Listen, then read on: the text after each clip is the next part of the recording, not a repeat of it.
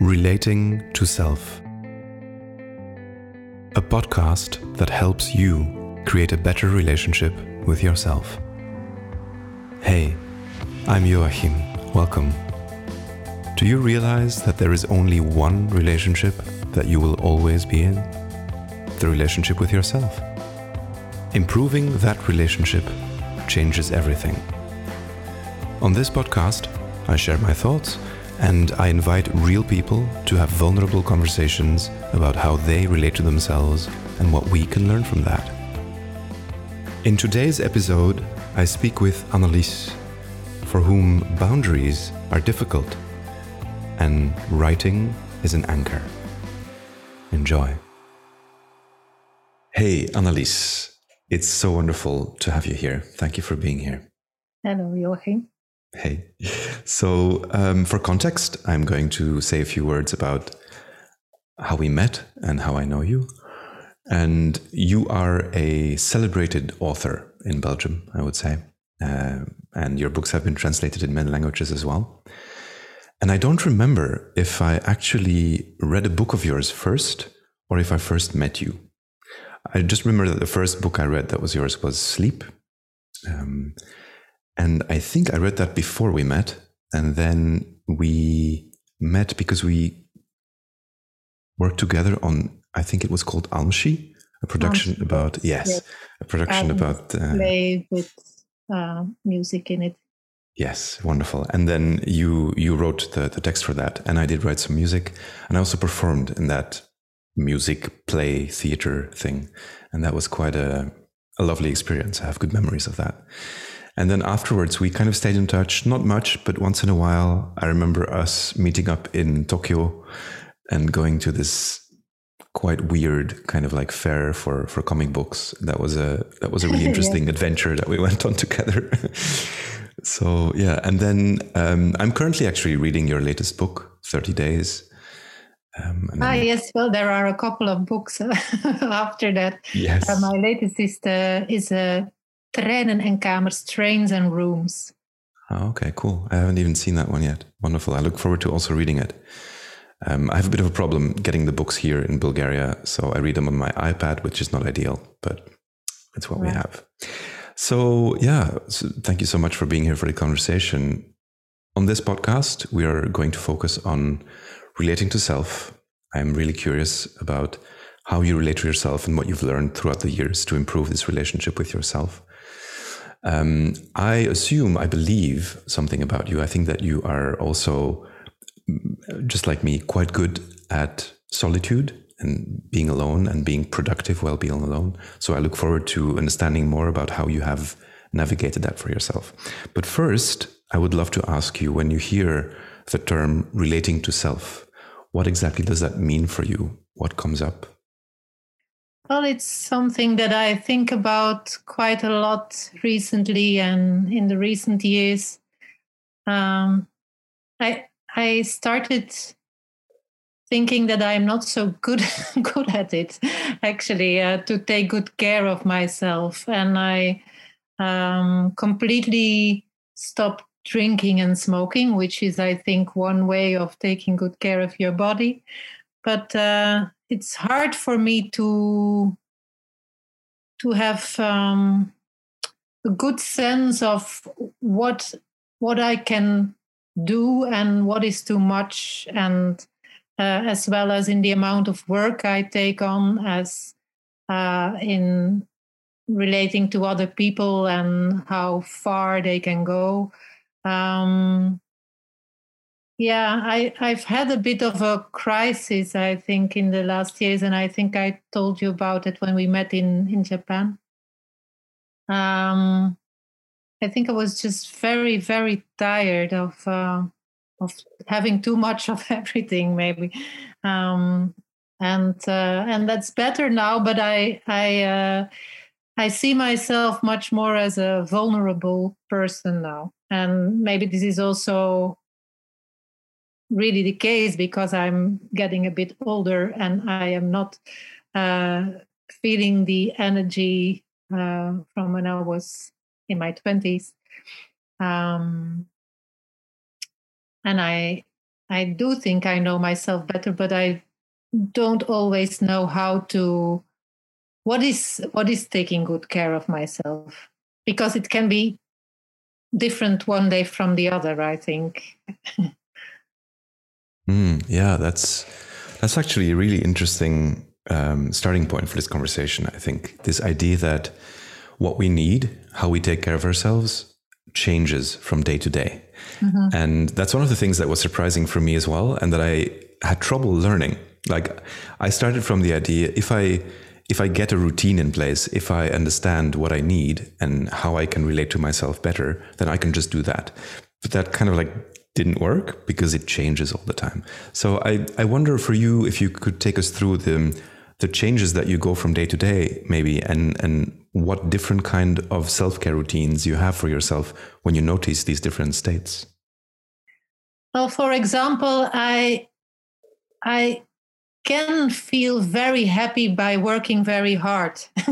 And this is probably one of, a big part of the problem and of the joy. So, because if I immerse myself in writing, it takes a lot of my energy, and but it also gives me back a lot of energy. So I am in this constant need of having it. And on the other hand, it tires me down completely. So, and I don't really see an escape from that. For a while, I really thought, is this what I want to do for the rest of my life, writing?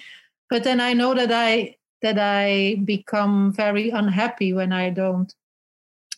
But to be creative, it also needs some feeding. I mean, you cannot be creative or in the same drive constantly. It is impossible. So this I kind of accepted.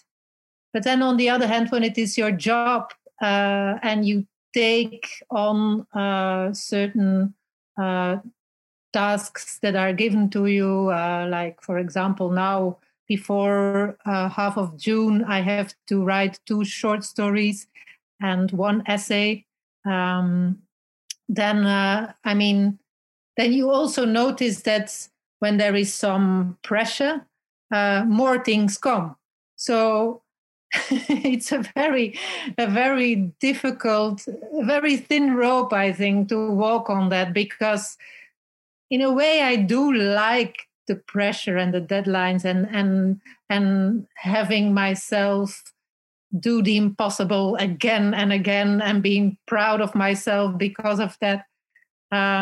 Problem is that I sometimes take on so much, but now I am also in a writers collective of female writers from Belgium and the Netherlands.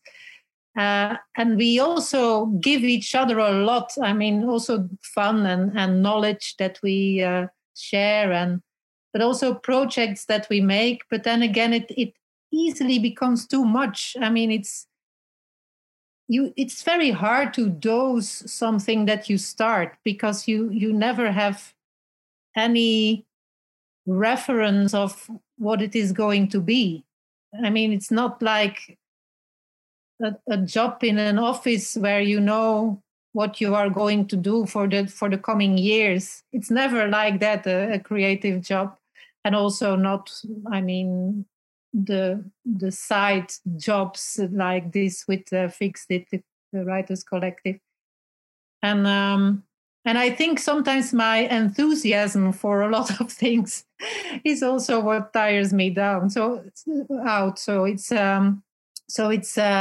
it's all quite difficult, because the things that give me joy and energy are also the things that wear me out, and I have still not found a good way of dealing with that. Because at the end of last year, due to Corona and everything, I had just finished a book and nothing, I mean, it was not out yet, and nothing happened. I had no readings like I used to have. It was like everybody had forgotten about me, and it was very strange and silent. And I, of course, could have started something new, but you don't do that if you just have finished something. So I had this weird feeling of, okay, so probably now I should rest. And then I and I don't even know how to do that, because it's like, I mean, I'm just waiting or something. And okay, I did more walks than I do now, and I went swimming, and this was nice. But I mean, but you don't do that for the whole day. I did a lot of reading, like I always do. But yeah, it was strange. So yes, I do need to work. Yeah, I love that. This idea of like not knowing how to rest. I do recognize that, like from my past. I think I know now how to rest, but I recognize that it's difficult to figure out. But there's one thing you said earlier that I'm curious about and that I very much agree with. You said this creative work very much also needs input. You need to feed yourself. You can't always just create. And so I'm curious as to the ways you have found to take care of yourself in that. Like how do you feed yourself creatively, or what do you do to get new input? Well, there are always books, of course, and they were available throughout lockdowns. But I also noticed that the few films I saw and the few plays I saw, they meant much more than usually, because there were not many. And I do think that for years I have been feeding myself too much also, maybe. I mean, I am like in a constant hunger, but also a constant feeding of my brain. And while this was better, I mean, to see just a couple of plays and a couple of well selected films, I think I will stick to that. Yeah, I was just going to ask, do you think that, because of what we have lived through with Corona, the accessibility of these kind of things became a lot less? And do you think you've learned something from that period? Like, do you think that you will keep some of the better habits that you've developed, maybe like not overfeeding yourself with too much input? Like, do you think that's something you will continue to do in the future? Yeah. And I something very stupid that I'm going to mention, but watching TV is not something I do a lot, and especially when it's not. I mean, when we are not in a situation with Corona, I am out a lot of evenings. But now I did watch more TV, but I selected the films that I wanted to see, and like I was more conscious about stuff. But one thing that was really positive for me during Corona is that that was this collective, actually, that we found each other was also because of Corona, I think, because like more people, I think we thought about what is really important. Also, when you are in pain, why is that? Why are you unhappy about certain things? What is it that makes you unhappy? And what would help you? And it's true, you said at the beginning that I am one of those people who is good at being alone. And I think that's true. But I came to the realization that in this part of my life, at least, I also need to be part of a group, but not in a way that it changes my autonomy. And I don't think it does, because I am 45 and I've been making a lot of creative work, and I know what I want. I mean, I don't think it is threatening to in any way to be part of a group. Or at least this is what I think now. Maybe this also changes, but I am quite self-assured about keeping my own way of looking at things, or my work stays my work. But I also needed to have some friends. I think in my own. I do have friends, but in my own literary field, it is quite hard to have friends. And I know that I had some instances where I was very, very disappointed, and that this caused a lot of pain. So now this really does me good, and it is off. We have this very active WhatsApp group, which is also, of course, wearing us down, but we do often say to each other that we really like it so much that we have found each other, and that we can share things, and that we are not so alone. And it is a bit silly that you have to become, in your 40s to realize such a childish thing like that. Like, I want some friends who understand what I do in my work, and who have the same issues sometimes also, because we are all women. This is also something that I never would have thought that I needed, to be amongst only women in this part. And of course, I am not in other parts of my life with only women. This would be scary. But in this instance, I really liked it.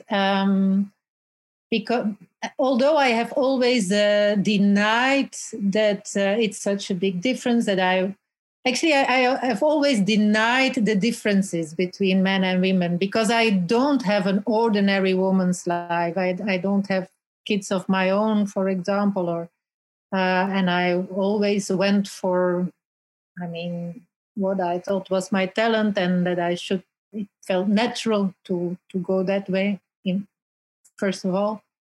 And I always felt a bit uncomfortable, even with events only for women, and I still do in a way.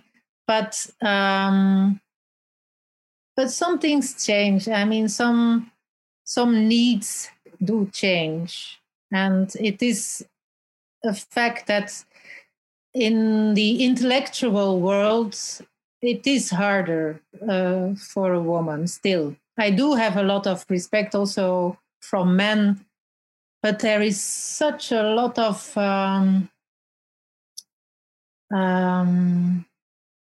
degrading stuff coming your way as well. And I really think this is worse for women, and it's worse for people who are not of Western origin, for example. And this is really, really tiring to have to deal with that. And you can tell yourself after your first book, it's okay, I just started, they will see. And they do. But you still have the same shit coming towards you sometimes.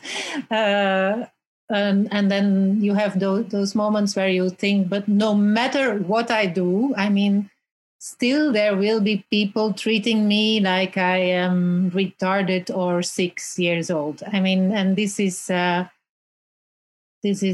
makes you angry and sad. And then it's good to have a group with people with the same experiences. And then just also lift it. It's not that we sit together to share our pain all the time. Quite the opposite. We do know about that, and we don't have to explain, and we don't have to prove or anything like that. This we know, and then we just we share our knowledge, and we share also negative experiences, but a lot of positive stuff, in fact.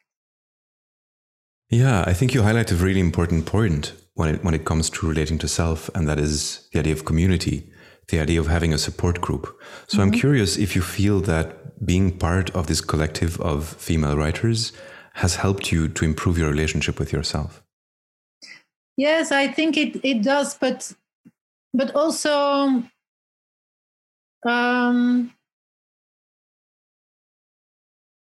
but also, like I said, it does bring a lot of new work. Work creates work. So I am again doing too much at the moment. Absolutely. And I noticed not only with this collective, but that I have actually been taking on work until June of next year. And I don't like that in a way that I, again, overloaded myself so much. But on the other hand, taking it one step at a time, it is doable and it is it will be okay.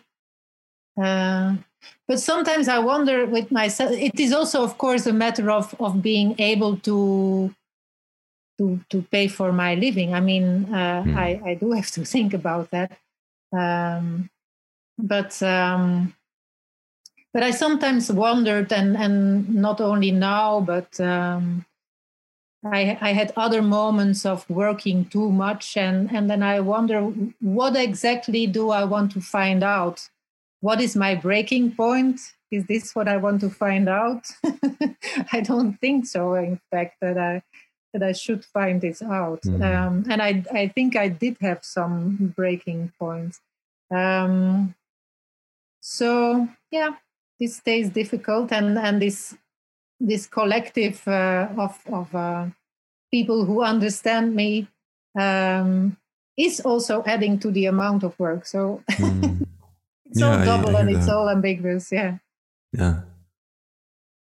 I guess it's a question of always checking in with yourself and being real with yourself about the amount of work that you can do in a healthy way. And that's hard to find out, how much that is, because you can always think of like, oh, this one more thing, I can easily do that. Or I can see that other people are also overwhelmed, so I'm going to contribute. So yeah, I hear you. That's tough. But I'm very happy to hear that you have this group. That sounds beautiful. Yeah, me too. There's another thing I'm really curious about. In the beginning, you said something like, I see myself more as a vulnerable person now. Yeah, I do. And well, I think vulnerability is one of those really underrated kind of like aspects of human life. I have for a very long time, I believe, suppressed my vulnerability in my life. I didn't want to be vulnerable. So I made an armor. I presented myself, stronger than I was. And I pretended everything was okay and I was not touched by things. But that kind of like made me die from the inside. So in the recent years, I have worked a lot on my ability to be vulnerable. And that has brought me great joy. And it has also allowed me to be just in a much better place when it comes to my relationship with myself, because it's more real. So I'm really curious about how you have developed this vulnerability with yourself. Yeah, it's just that I understand that I am not as strong as I sometimes would wish to be. It would, and then I was. I sometimes think I think I was stronger, and that I could deal better with difficult people, for example, or for people who make life difficult for me. This is also a problem with empathy sometimes. I think empathy is very much needed. If you're not empathic, you are probably a psycho. So, yeah, I mean, so you should be empathic, but it is also a problem. I always, saw it more and more as a problem also, because I actually read this in a very nice review of Tränen en Kamers, my latest book. It said, like, irony for me, it said, is never a tool to look down on somebody. And it said, Verbeke sees herself in others, and that way she shows others. And I think this is true, and this is probably a talent that I somehow always try to see in somebody's mind. And the good things also. For a long time, I could see the good things especially. And I became a bit too tired for that. I mean, now I understand that sometimes, okay, I see it and I see someone's pain. This is, I think, the essence. I see someone's pain. So I always understand everybody. um, and but I should not carry all of that. This is something that I told myself I am just not able to. And I tried this for very long, and I was quite good at it. This is what I think changed. And this is maybe something that changes getting older for most people. That and I do feel a bit sad about that I cannot do this anymore in the same way as I used to, because it also brought me joy. It also learned me a lot of about people, and it is good also, I think, to have contact with the ones who go through life in a very different way than you do, and who focus on other things than you do, and who have other opinions than you do. And this is somehow something that that teaches you a lot. And but on the other hand, unfortunately, you have to be very strong all the time if you want to do this all the time. And this is for this I became too tired, I found, and I am mourning about this, that I cannot keep up with that. That's beautiful, though. I resonate with that, the idea of mourning for the parts of yourself that you have lost, or for the changes that you have gone through. I've gone through a period like this as well, where, as you know, well, when I left the creative and musical world in Belgium to do other things, for many reasons, there was a part of me that resisted that mourning. And so for many years, I carried that pain around. And it's only recently, really, that I've given in to actually sitting with that pain and that sadness, and then mourn for that part of myself that has gone.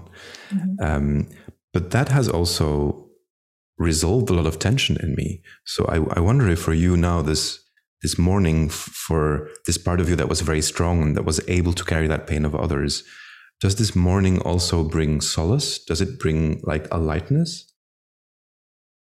Well, I think I am not there yet, but I am understanding myself, which is something. I do understand myself. And I also, maybe this is also about allowing yourself to protect yourself. And also, this has to do with self-worth, probably, that you deserve to be protected, and that you have to do that yourself. But boundaries is, for me, it's a very difficult subject, and I think it always will be, because by crossing boundaries, I mean, first of all, who decides what are boundaries? What boundaries are, which ones you should take care of? I mean, this is also convention in a way. And like I said, it can change from one day to another. I mean, it can, yeah. Yeah, I resonate with that. You cross them also, and then so yeah, this will always be difficult. But because this is also the thing. It's not that I didn't used to think that I was worth it, or that I had such low self-esteem. I don't think so. But it's more like I found the energy to discover. And yeah, it also has to do with the urge to discover and to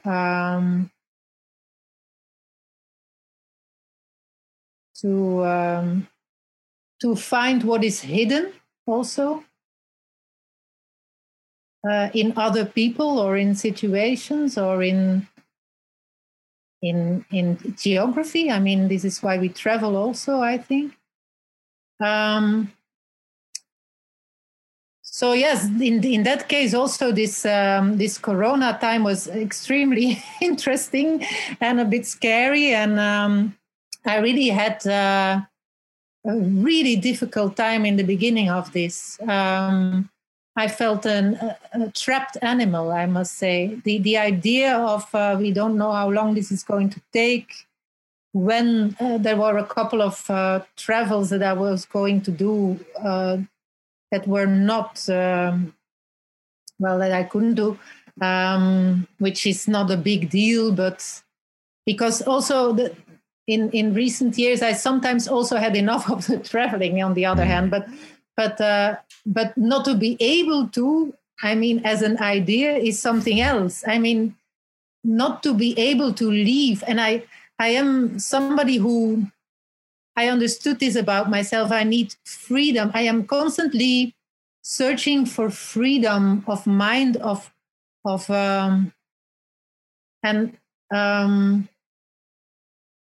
and this boundary problem, if I can call it like that, has to do with that. Of course, you are searching for something beyond what you know, what you. In an effort to set yourself free again and again. So, but then you also start wondering what is a search for freedom and what is an escape. Because I think I did try to escape also quite a lot of stuff, and the stopping drinking and smoking and such was a very conscious decision, because I thought this is the moment. I mean, we are not in each other's houses having a drink or on terraces having it. Let's just completely stop all that is bad for our body. And because then I mean, then I really had this memory of maybe of by saying goodbye to that. I had these memories about being drunk in different parts of my life, and I did think, why actually did I do that? I mean, also because it is part of our culture. I think this is big reason for that, but it's also an escape. I mean, and then you wonder, what are you escaping? And I did find some concrete answers to that. Yeah. And I thought a lot about the way I was raised and my personal history and my relationships to people now. I think I have been avoiding quite a lot of confrontation. And I think drinking, and not that I really had a drinking problem, but looking at it now, I think, yeah, this was too much, quite often. And also the smoking, I've really been a heavy smoker, and I started again and again. And I mean, why did I do this? I mean, it's so I think it's all about avoiding confrontation also. It's and the traveling also has to do with that. It's also a way of moving all the time, so that you are not trapped. This is my ever fear, to be trapped. and this is why it can make me so angry if somebody, for example, talks about my work in the wrong way. I mean, or tries to put a label on me, or because, yeah, I do all this effort not to be trapped. And still, it sounds as if being trapped in a literal sense because of Corona has allowed you to gain a lot of new awareness about who you are and what you're doing to yourself. Because, stopping drinking and stopping smoking, those are big things. Those are like very difficult for most people. So it sounds like that gave you a lot as well, this being trapped. True. And this is what I mean. It was so interesting, and yet it started very, very bad. I mean, I really felt so bad in those first months of this, just the idea of quarantine, of lockdown, of being trapped literally. Yeah, I felt like an animal wanting to be in a cage. But then it's true. I mean, it was maybe necessary to be trapped for a while and then not escape anymore and then look at things. Not that all those things are solved now. I'm really curious about how you navigated those difficulties, because in the beginning you say the first months were really hard for you. Did you have specific things that you engaged in to make it more easy for you after a while, like specific routines perhaps, or specific things that you did or didn't do anymore? How did you change your own navigation of the lockdown? Well, it is not a surprising answer, and this did not change, but my work, writing my new book was my anchor. I mean, in my relationship, it got quite difficult. Now it's much better again for a while, but the beginning months of the lockdown were very difficult because we are not the kind of couple we never were who are constantly together.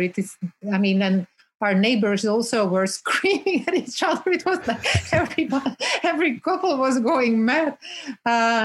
Except for my brother who lived next door.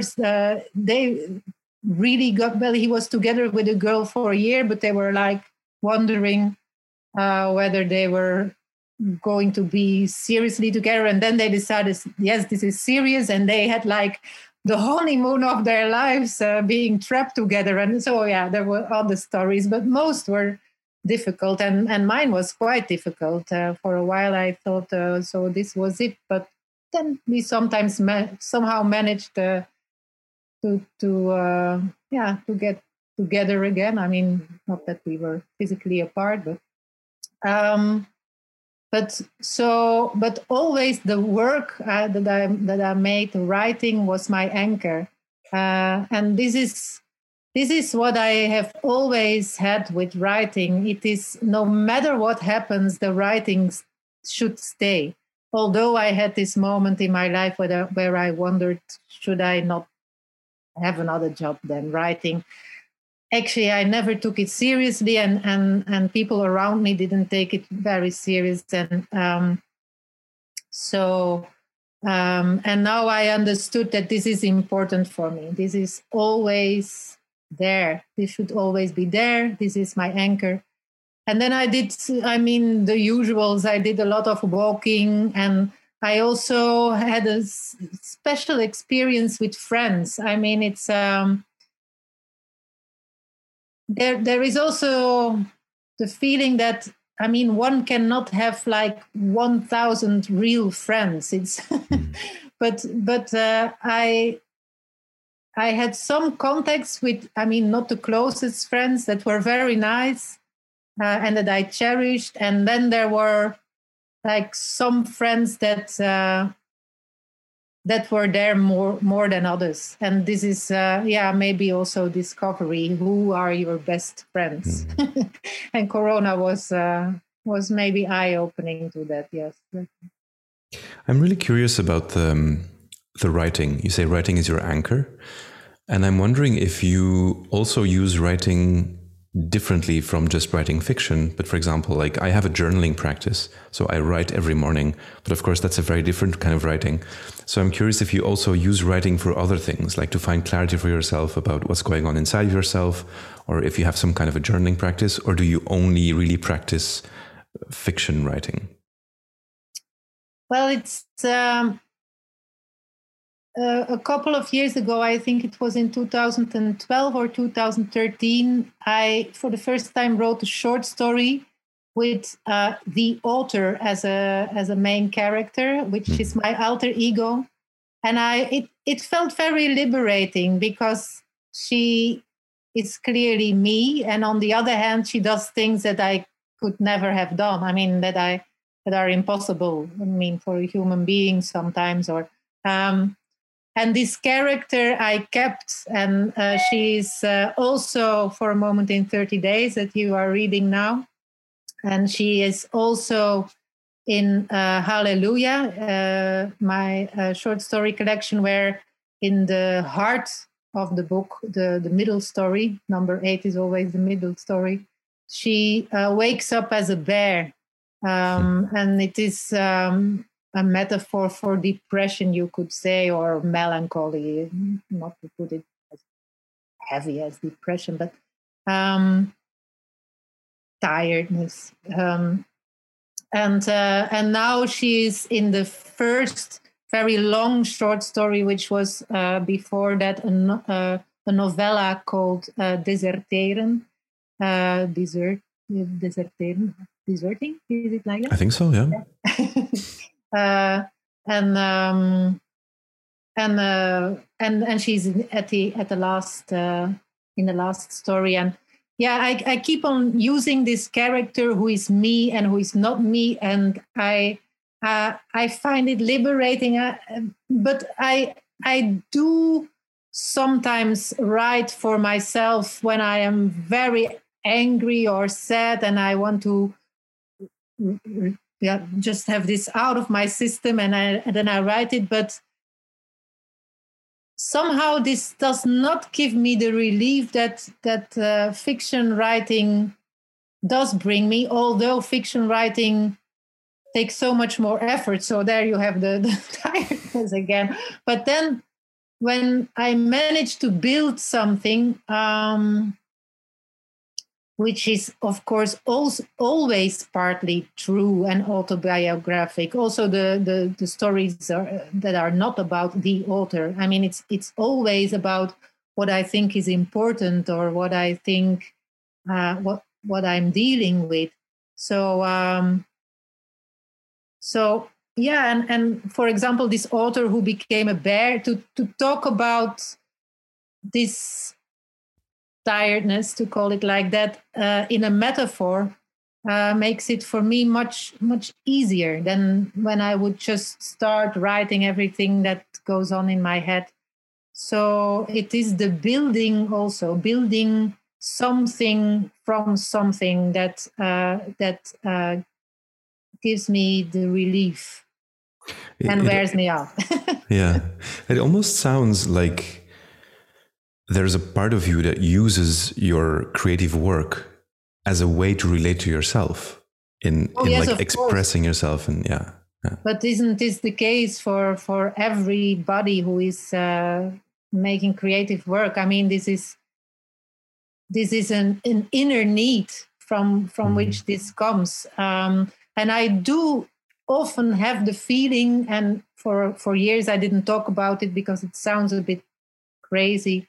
But then I heard David Lynch talk about it, and so many writers like Borges, and there are many who say it's like what I make already exists, and I am the one, and then you have difficult word, chosen to give it to the world. But of course, there are a lot of people in psychiatric wards who think they were chosen for something, or imprisoned. So it is a difficult concept, but it does feel that way. And yet it also, of course, comes from inside me. But I do think that I do have a feeling about the world that everything is connected. And that what is living inside you is living outside you. It's all resonating. Mm-hmm. So in that way, it is not only about myself. And this is, I think, well, when I talked about this review that I liked about my work, about empathy and that I see myself in others and in this way show others. Yeah, this is what a writer or everybody in the arts should do. I mean, it is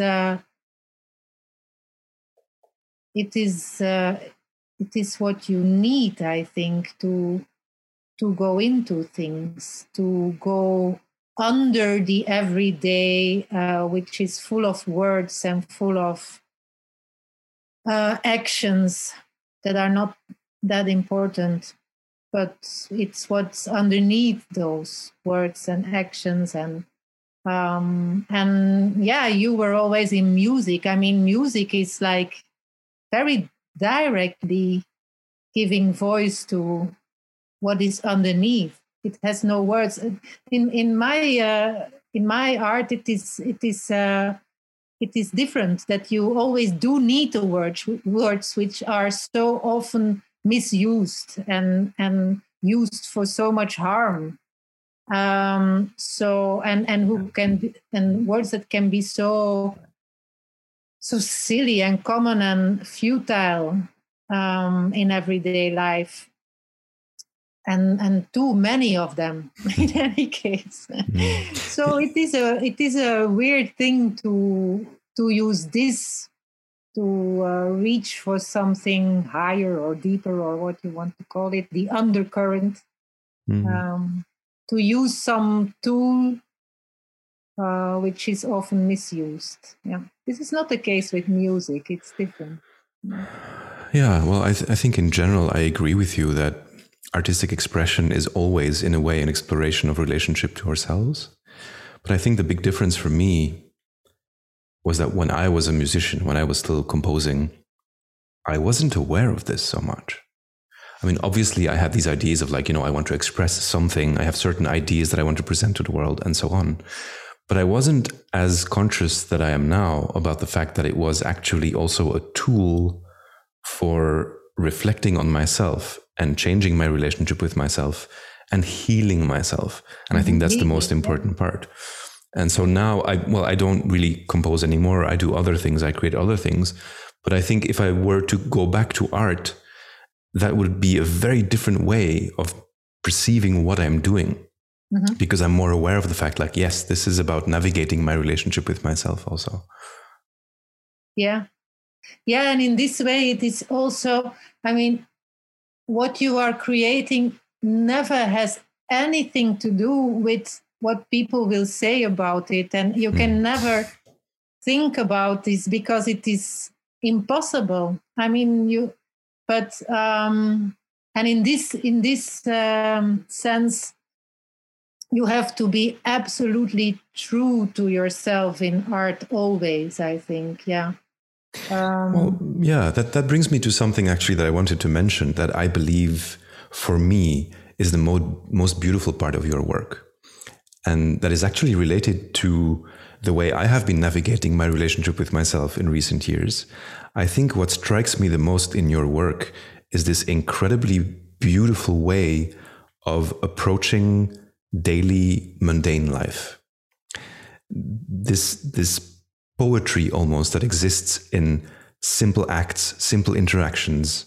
And that is something I've been thinking a lot about and I've been cultivating in my life, that I try to live from a perspective of everything I do all the time, every day. I want to enjoy those specific things. I want to enjoy making a cup of tea for myself. I want to enjoy doing the laundry. And I feel your work shares that quality. When I read your books, I feel inspired by what you write to also create more of those moments where I'm aware of the simple beauty of everyday life. And I'm really curious if that is also the case in your own personal life. Well, thank you for the compliments. But no, I don't think so. I am rushing through life often. And the good thing about writing is that it is like, it goes beyond mindfulness even. I mean, it takes so much effort to have the right word to say exactly what you mean. I mean, it's not like somewhere in the area will do. No, it has to be the perfect word, the one and only word, or rhythm. I think rhythm and musicality are in writing also very important, and you know when it's right and when it's not, and it takes a lot of effort. So it's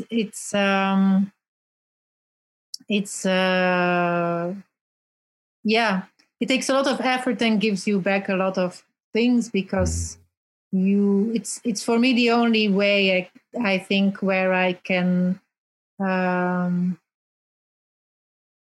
be bigger than myself or something, because I do tend to go with the much too fast flow. Do you wish that that was different sometimes? Do you wish that you could perhaps live a life in which you could appreciate like the smallness and the mundane as well? Yeah, but it's not that I don't do that. I mean, I can enjoy the little things. Yeah, but I do get bored quite easily also.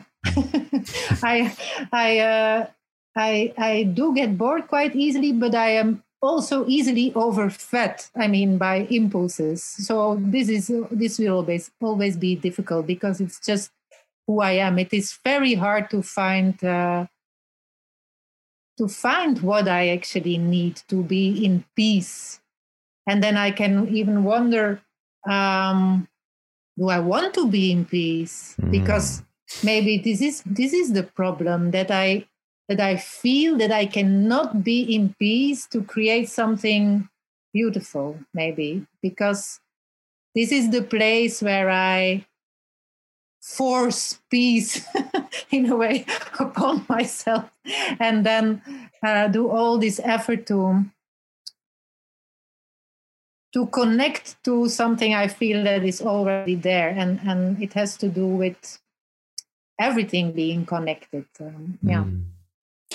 Well, I am very happy that although it sounds difficult for you, we get to enjoy the fruits of that creative process of you fighting with the concept of inner peace. I think that's a richness that you add to the world that I very much appreciate. So thank you for that.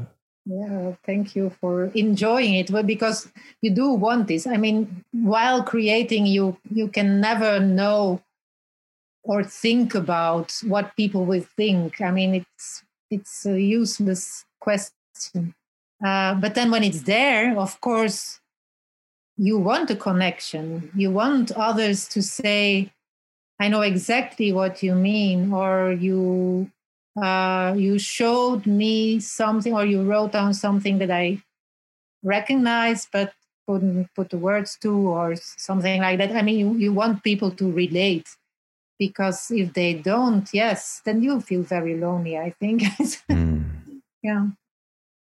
Yeah, that makes me think that perhaps I should express my appreciation for people who work in solitude more often. Like, when I read books, when I listen to music, I don't usually think about like, hey, I'm going to write to the author to tell them like, this specific thing you did touched me. And maybe I should do that more often. Yeah. Every author at least will like that. Every artist probably. Yeah. Beautiful. Thank you so much, Annelies. Although it's difficult to say anything more than thank you. I mean, it's Well, I shall think about that. Thank you so much for this conversation. We've run into our time slot, unfortunately. I have one more question for you, and that is if you have anything specific to share with people who listen to this conversation. I assume that I'm going to post a link no matter what with like where people can find your books, but I wonder if there's anything else that you would be happy to share with people, maybe something that you can recommend when it comes to like relating to self, or something that you have recently read that would be nice for people to engage with.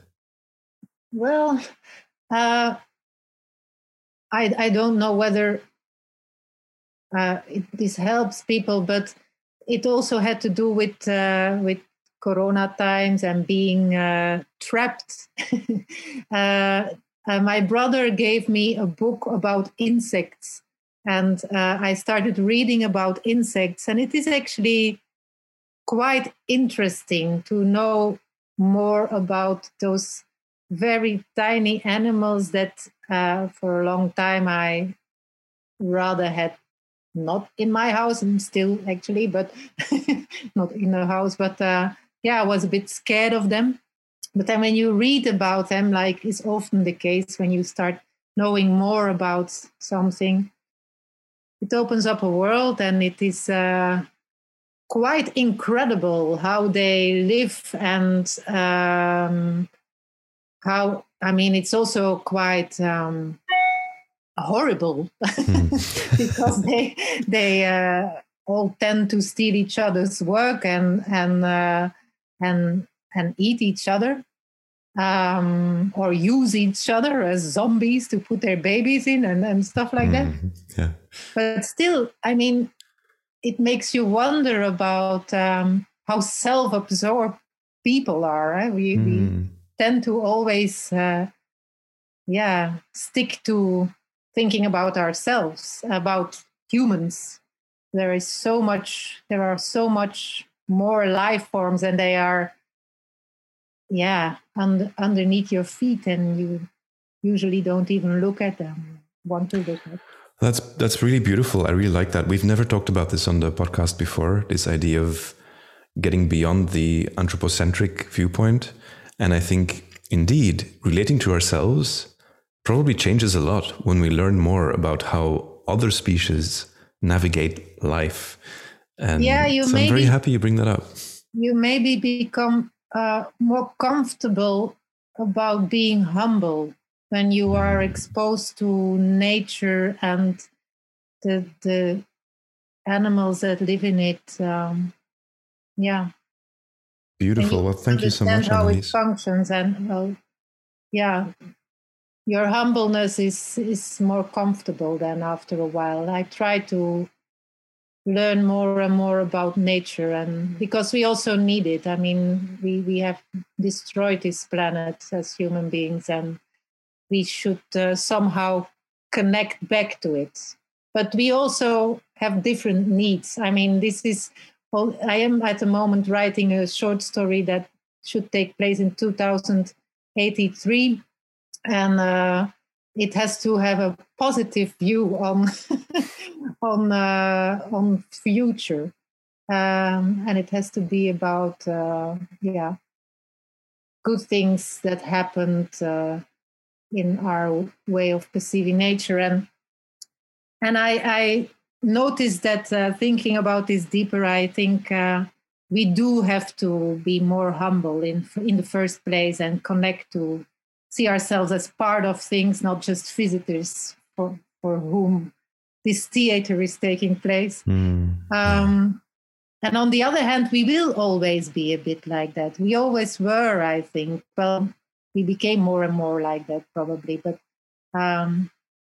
it's hard to go completely beyond the ego for us. I don't think we will completely manage.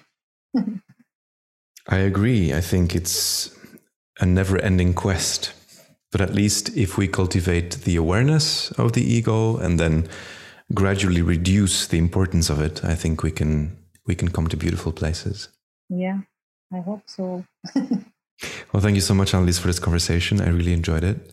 Yeah, I can't wait to read your short story about 2083. That sounds fascinating. And I will make sure that I post your recommendation in the notes of this podcast so people can find it. Okay. Thank you so much. Yeah. Ciao. If you've enjoyed this conversation, please subscribe to the podcast. You can also read more of my thoughts on Twitter. I will post a link in the description. And if you are interested in improving your relationship with yourself, please subscribe to my email list at relatingtoself.com. I will then send you meditations, rituals, practices, and more of these beautiful conversations. Thanks.